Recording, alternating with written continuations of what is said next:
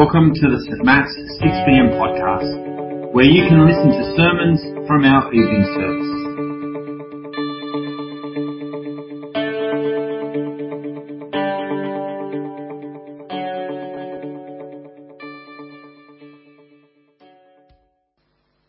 We are finishing our series on hard things to talk about tonight by talking about mental health.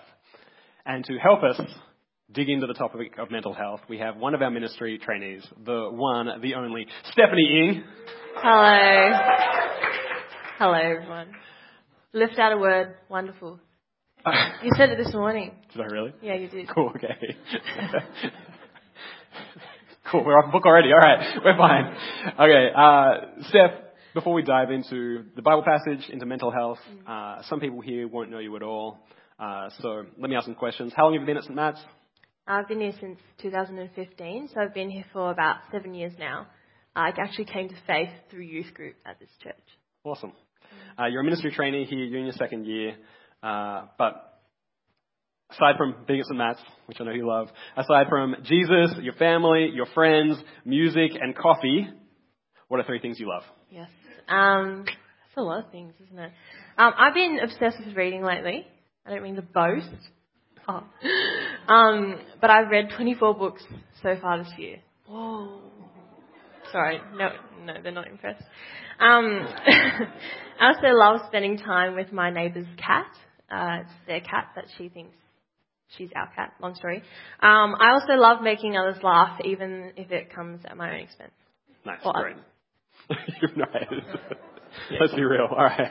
Okay, in your traineeship, what have you most enjoyed and what have you been most stretched by? Yeah, I've loved a lot of things. I've loved working in a really supportive team. Chris and Ron didn't pay me to say this. But I love it. It's truly really encouraging. And seeing God work through me and through others to do his work, so cool. But yeah, something that I've found difficult, amongst other things, has been navigating my mental health struggles, whilst also navigating a new job and new work responsibilities as well, and especially at times of high stress like Easter and Christmas.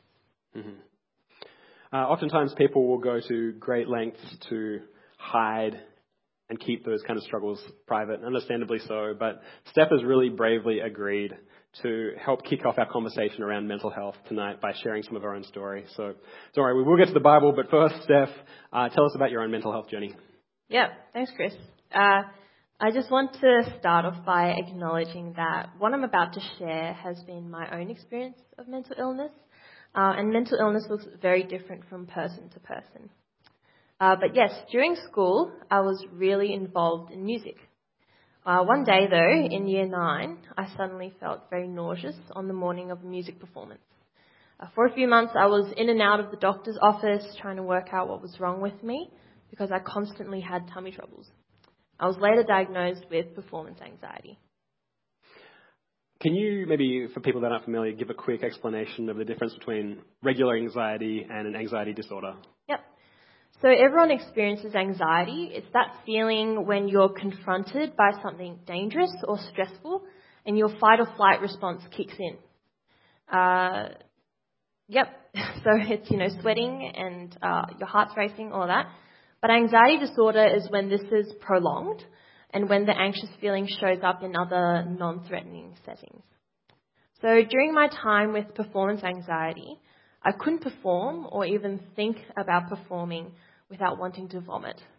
And it was a lonely time because dialogue about mental illness wasn't really around much yet in 2013. But by the grace of a God that I didn't even know at that time, I got help from a psychologist and was very well supported by my family. And within a year or 2, I was able to perform again. That's awesome. And fast forward to now, you're one of our church band leaders. Yeah, and I can play and sing and do this in front of people and only break into a small sweat. So it doesn't affect me anywhere near as much as it used to. So praise God. Anyway, while at uni, my anxiety morphed more into generalized anxiety, which is when your anxiety doesn't seem to have a specific trigger. I would mull over anxious, negative thoughts like, how will I get this assignment done? Or in relationships, no one will ever like me. Or in life, I can't achieve this. What I remember from my uni days is that more often than not, I would just feel down or flat. I would have moments of happiness, but they wouldn't last very long. I was still seeing the same psychologist, and again, with support from her and from my family and friends, God graciously held me and carried me through those years. Unfortunately, the beginning of the pandemic really heightened my anxiety, and throughout 2020, my mental health worsened. Then at the beginning of 2021, I had a stressful incident that triggered my first ever experience of OCD symptoms. Okay, so OCD might be something we sometimes joke about when we want things a particular way, but it sounds like you're describing something more significant. Yeah. So OCD stands for Obsessive Compulsive Disorder, and OCD has a few components to it. The O represents obsessive, intrusive thoughts, and they're called obsessions not because the sufferers enjoy thinking these thoughts, but because they repeatedly spend time thinking and rethinking thoughts on a certain theme or topic. They're intrusive, which means that these obsessive thoughts come into the mind without invitation and without being able to stop them. Everyone experiences intrusive thoughts, but for people with OCD, it's like that thought becomes stuck. It doesn't go away. Instead, like a scratched record, that thought repeats and repeats and repeats. And this is what causes the distress and anxiety associated with OCD. Repeated, horrific, and often taboo thoughts that occur uncontrollably. And so in April 2021, that was where I was at. I had repeated intrusive thoughts about really distressing topics, and it really broke me. I didn't know what was happening at the time, so I was condemned to silence, worried that if I spoke them out loud, people would run away from me, frightened. Okay, so that's the obsessive side. What's the C in OCD? Yeah. So C stands for the compulsions in OCD, and they're physical or mental rituals that decrease the distress of the obsessive thoughts. But the problem is that these compulsions actually reinforce the thoughts. It actually makes it worse in the long run. When the thoughts and compulsions take up an hour or more of your day and causes you significant distress, then that's when it's classified as a disorder. So some of my compulsions that I did were continually seeking reassurance from friends or mentally reviewing memories as evidence. After about a month or so with these symptoms, I finally plucked up some courage, and who better to ask than Dr. Google? Typed it in, and in God's provision, I came across an article by a woman who detailed her experiences with OCD. I felt so relieved knowing that I wasn't crazy and I wasn't the only one experiencing this. I probably just had OCD. So I went to see my psych and I told her about my thoughts, which was immensely difficult. I got some relief from my symptoms, and I also learned a heap about my condition. And God was also so kind in providing me with friends who had also experienced OCD. Unfortunately, due to some external triggers though, later my symptoms worsened. So with a lot of careful consideration, but also out of necessity, I started medication for my anxiety and OCD. And praise God, it really has changed my life for the better. By God's grace, this first medication worked really well for me, which isn't usually the case for medication for mental illness. After a rough period of adjustment, I started to feel relief from my anxiety, and I was able to sleep again. I was emotionally more stable, but more importantly, my thoughts weren't getting stuck in my brain. They would just flow naturally onto the next thought, and I can really happily say that right now I am coping really well with my OCD and anxiety. That's awesome. So you've mentioned God helping you through getting you a diagnosis and some helpful counselling, through finding friends that have also experienced OCD, some helpful medication. But I know you also love the Bible and that there's been scripture that has been particularly a source of comfort for you. Yeah. I think during this time, my relationship with God was pretty rocky. I think mental illness sometimes can be a massive barrier to really absorbing God's word and truly cherishing what it means to be loved by God. But again and again during the last 2 years, 2 Corinthians chapter 12, verse 1 to 10, which is the passage we're looking at today, has been recited to me by friends, by Chris. Not that Chris isn't a friend. In my moments of greatest weakness. So I'm really excited to be exploring it together today. We can't say everything on mental health, but since it has been such an encouragement to me, I'm really hoping that the central truth of this passage will also be an encouragement for other people here too. So to get us started, Chris, can you please walk us through what's happened in this book so far to give us a little bit of context going into chapter 12? Yeah, for sure. We're starting a series in 2 Corinthians 1 to 9 from next week. So suffice to say for now that Paul has had a tricky relationship with the Corinthian church. More recently, it appears that some Corinthians have started dismissing and even rejecting Paul outright, the one who first told them about Jesus. They've decided that on review now, Paul seems kind of limited, a bit simple, a bit weak. Man. And instead of listening to Paul, now some of the Corinthians want to follow some new teachers who have arrived in their city. And these new teachers seem way more impressive, much stronger.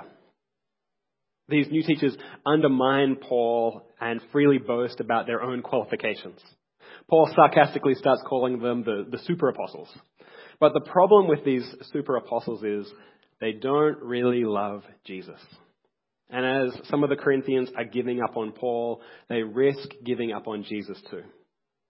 So at the end of this letter, Paul suggests that if he wanted to boast about his strengths as a servant of Jesus, he'd actually have plenty to say.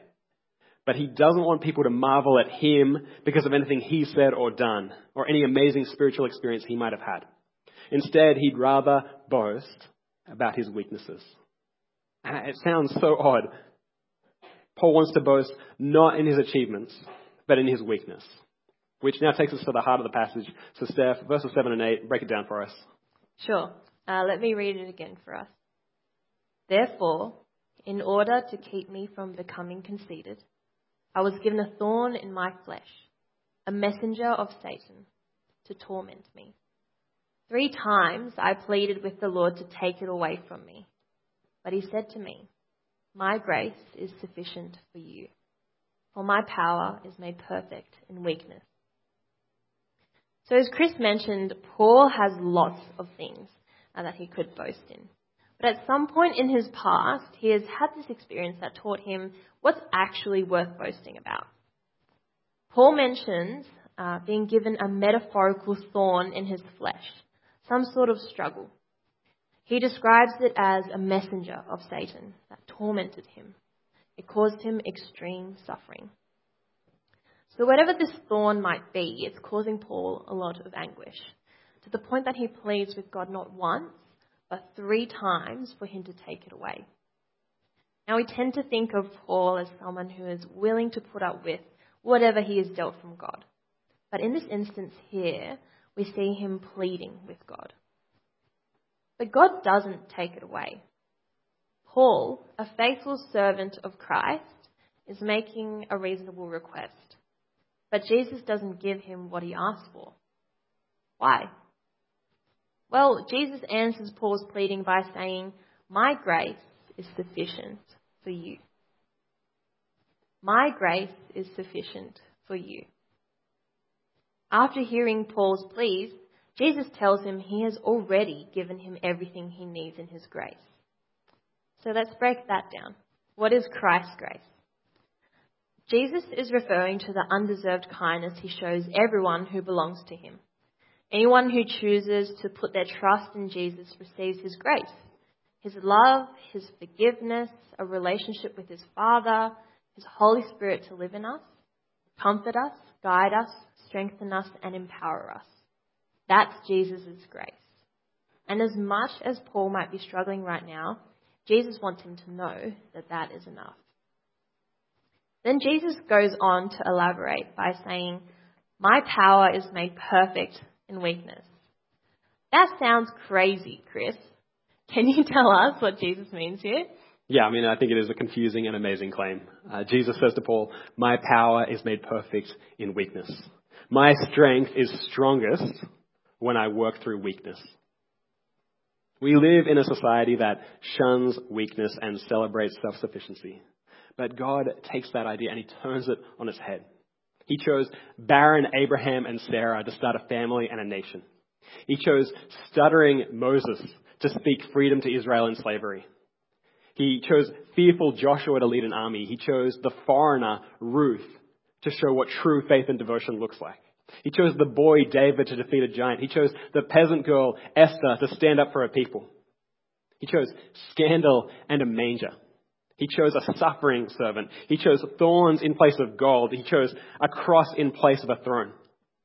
God chose the foolish things of the world to shame the wise. God chose the weak things of the world to shame the strong.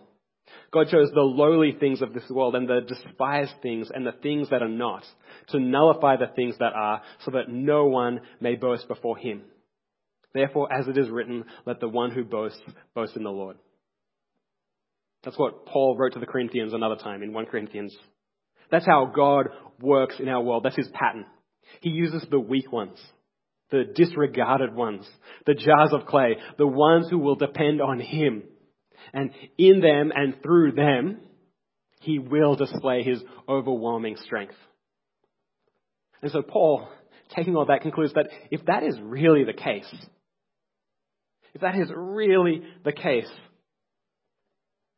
that when he relies on Christ's strength instead of his own, Christ works even more powerfully, why would he despise his weaknesses? Instead, he says, I will boast all the more gladly about my weakness so that Christ's power may rest on me. That is why, for Christ's sake, I delight in weaknesses, in insults, in hardships, in persecutions, in difficulties. For when I am weak, then I am strong. When I'm weak, then I'm strong. Steph, I have found so much comfort in that truth over the years, that in Christ we can find a greater strength than we could ever have on our own. Strength to step out in obedience. Strength to persevere when it's hard. Strength to trust. Strength to forgive, to love, to rejoice, to hope. Christ won't waste my weakness, because when I'm weak, then I'm strong. Steph, focusing in on mental health, what are some things in this passage that have been encouraging for you that you think might be encouraging for others too? Yeah, the obvious starting place is in Paul's thorn. He doesn't specify what the struggle is, and so many people like to speculate. But it makes more sense that he left it unspecified so that we can find comfort as we experience our own thorns. Thorns that would very much include mental health struggles. My experience of mental illness often feels like a thorn. It feels like torment. But if Jesus could use Paul in his weakness, he can use me in mine. Christ won't waste my weakness. What's super cool here is what Satan intends the thorn for versus what God does with it. Satan means for this to torment Paul, and it does. But Jesus tells him that in his weakness, he is actually the strongest. What Satan means for evil, despair, discouragement, God can use for good. And we see this at the cross. Satan intended the cross for defeat. And yet, what seemed like a moment of weakness was actually God's greatest victory. Jesus won't waste your weakness. He'll use it for good. I love that, Steph. I really do. But I can imagine people sitting here tonight thinking, it sounds good, but it's just not believable. I can't possibly see how God could use my struggle, how he could use my thorns for good. So, share with us, how have you seen Christ work through your weakness to do good? Yeah, I think that's a great question. I've looked deeply into this passage, and still sometimes I find it hard to believe myself. And the reality is we won't always see what good God is doing in our suffering. But I took some time to think about my own experiences, and here are some examples of some good that's come out of my mental health struggles. I thought about this and came up with 4 ways I've been able to see God work for good through my weakness. So firstly, it's made me more empathetic. The fact that I've actually been through emotional turmoil and suffering means that when others open up about it, I can empathize and offer some comfort. The second way I've seen God work for good in my mental illness is that it's forced me to be more vulnerable. When I am weak and I can't continue on by myself, I have to open up and let others in so I can lean on them. I think this has also made people around me feel more comfortable about opening about their own struggles too. And thirdly, it's made me more prayerful. When I'm at the end of myself and my thoughts are too horrific to even utter to others, I know I can talk to God about it and know that He still loves me. And the fourth way I've seen God work for good in my mental illness is it has made me more hopeful. On the days when my intrusive thoughts paralyze me or my anxiety takes away all my energy, I yearn for heaven, where those who have chosen Jesus will have a new body and a new mind. There'd be no more suffering, no more anxiety, no more OCD. On my worst days, this hope keeps me afloat. And on my better days, this hope is something that I pray those around me see in me and find encouragement from too. So more empathetic, more vulnerable, more prayerful, more hopeful. I think you could still sort of dismiss that and say that's not a very exciting silver lining. But just consider that for a moment. I mean, our world doesn't need more apathetic, closed off, self-sufficient, pessimistic or despairing Christians. The impact you can have, I'm so excited to see the impact you can have in the next year, over the coming decades, because Jesus is already doing that in you. I think that's a beautiful thing. But when I look at this passage, I also find comfort in the fact that when Jesus doesn't answer Paul's prayer the way Paul wants, it's not because he's forgotten Paul or that he just doesn't love Paul anymore. Instead, it's because he's going to do something even greater through Paul's weakness than through Paul's strength. One of the things I struggle with most as a follower of Jesus is unanswered prayer. Now, I bet there's some people here tonight that are maybe thinking, I've been struggling with mental health issues for decades now, not months or just a few years. And I feel like that's such a hard space to be in, and you know too well what it feels like to struggle with unanswered prayer. But at least in this case with Paul, we get a little window into what actually might be going on. God hasn't forgotten us. He just wants us to rely more on His grace. He's inviting us to lean on Him and discover a greater strength. If we trust in Him, Christ won't waste our weakness. He'll use it to lead us closer to Him. Yeah. And that's what I've found throughout my mental health struggles. It's not that they've been easy, and it's not that I'd wish them on anyone else. And sometimes I wish that they'd never even happened to me. But I've seen God's goodness. I've learned, and I'm still learning, more about Christ's strength and grace through this weakness than I would have if He'd just answered my immediate prayer to take it all away. So when we rely on God's strength, not on our own strength, our weakness has value. He can use our weakness to draw us closer to Him, and He can use our weakness to even draw other people closer to Him too. That's what's so crazy and absurd and upside down, but also just so beautiful. That without Christ, our weakness is just weakness. It's torment and it's debilitating. But through Christ's power, when I am weak, then I can be strong. On the days that your depression leaves you feeling like you can't get out of bed, or when your anxiety makes you question every single thing that you do, when your intrusive thoughts make you feel like you're unfit for society, or whatever your thorns may be, cling to this hope. God sees you, God loves you, and God can use you. Christ won't waste your weakness. Christ's power is made perfect in weakness. When we are weak, then we are strong. Let me pray. Lord God, our hearts are heavy tonight for people that are feeling so weighed down so tormented by different thorns. We pray tonight particularly for people with different mental health issues that are just so conscious of their own experience of weakness. We pray that these beautiful promises would please be a comfort to them, that you'd be filling them slowly but surely more and more with hope, a hope that this world can't touch. We pray for our faith community more broadly, that we would be a place more and more comfortable with being open and vulnerable and honest with each other, a place where we can share each other's burdens, a place where we can be hopeful for each other when it's really hard and we just want to despair. Oh, Lord God, tonight we want to give you thanks so much for Jesus Christ, that he so freely gives his strength when we turn to him.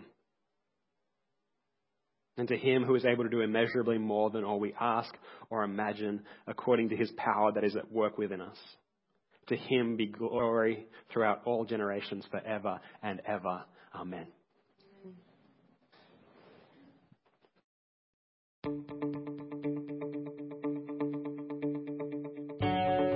Thanks for listening to this week's sermon. St Matt's West Pennant Hills 6pm congregation is a collection of people who want to be changed by Jesus, to have a deeper connection with God, deeper community with one another, and deeper concern for our world.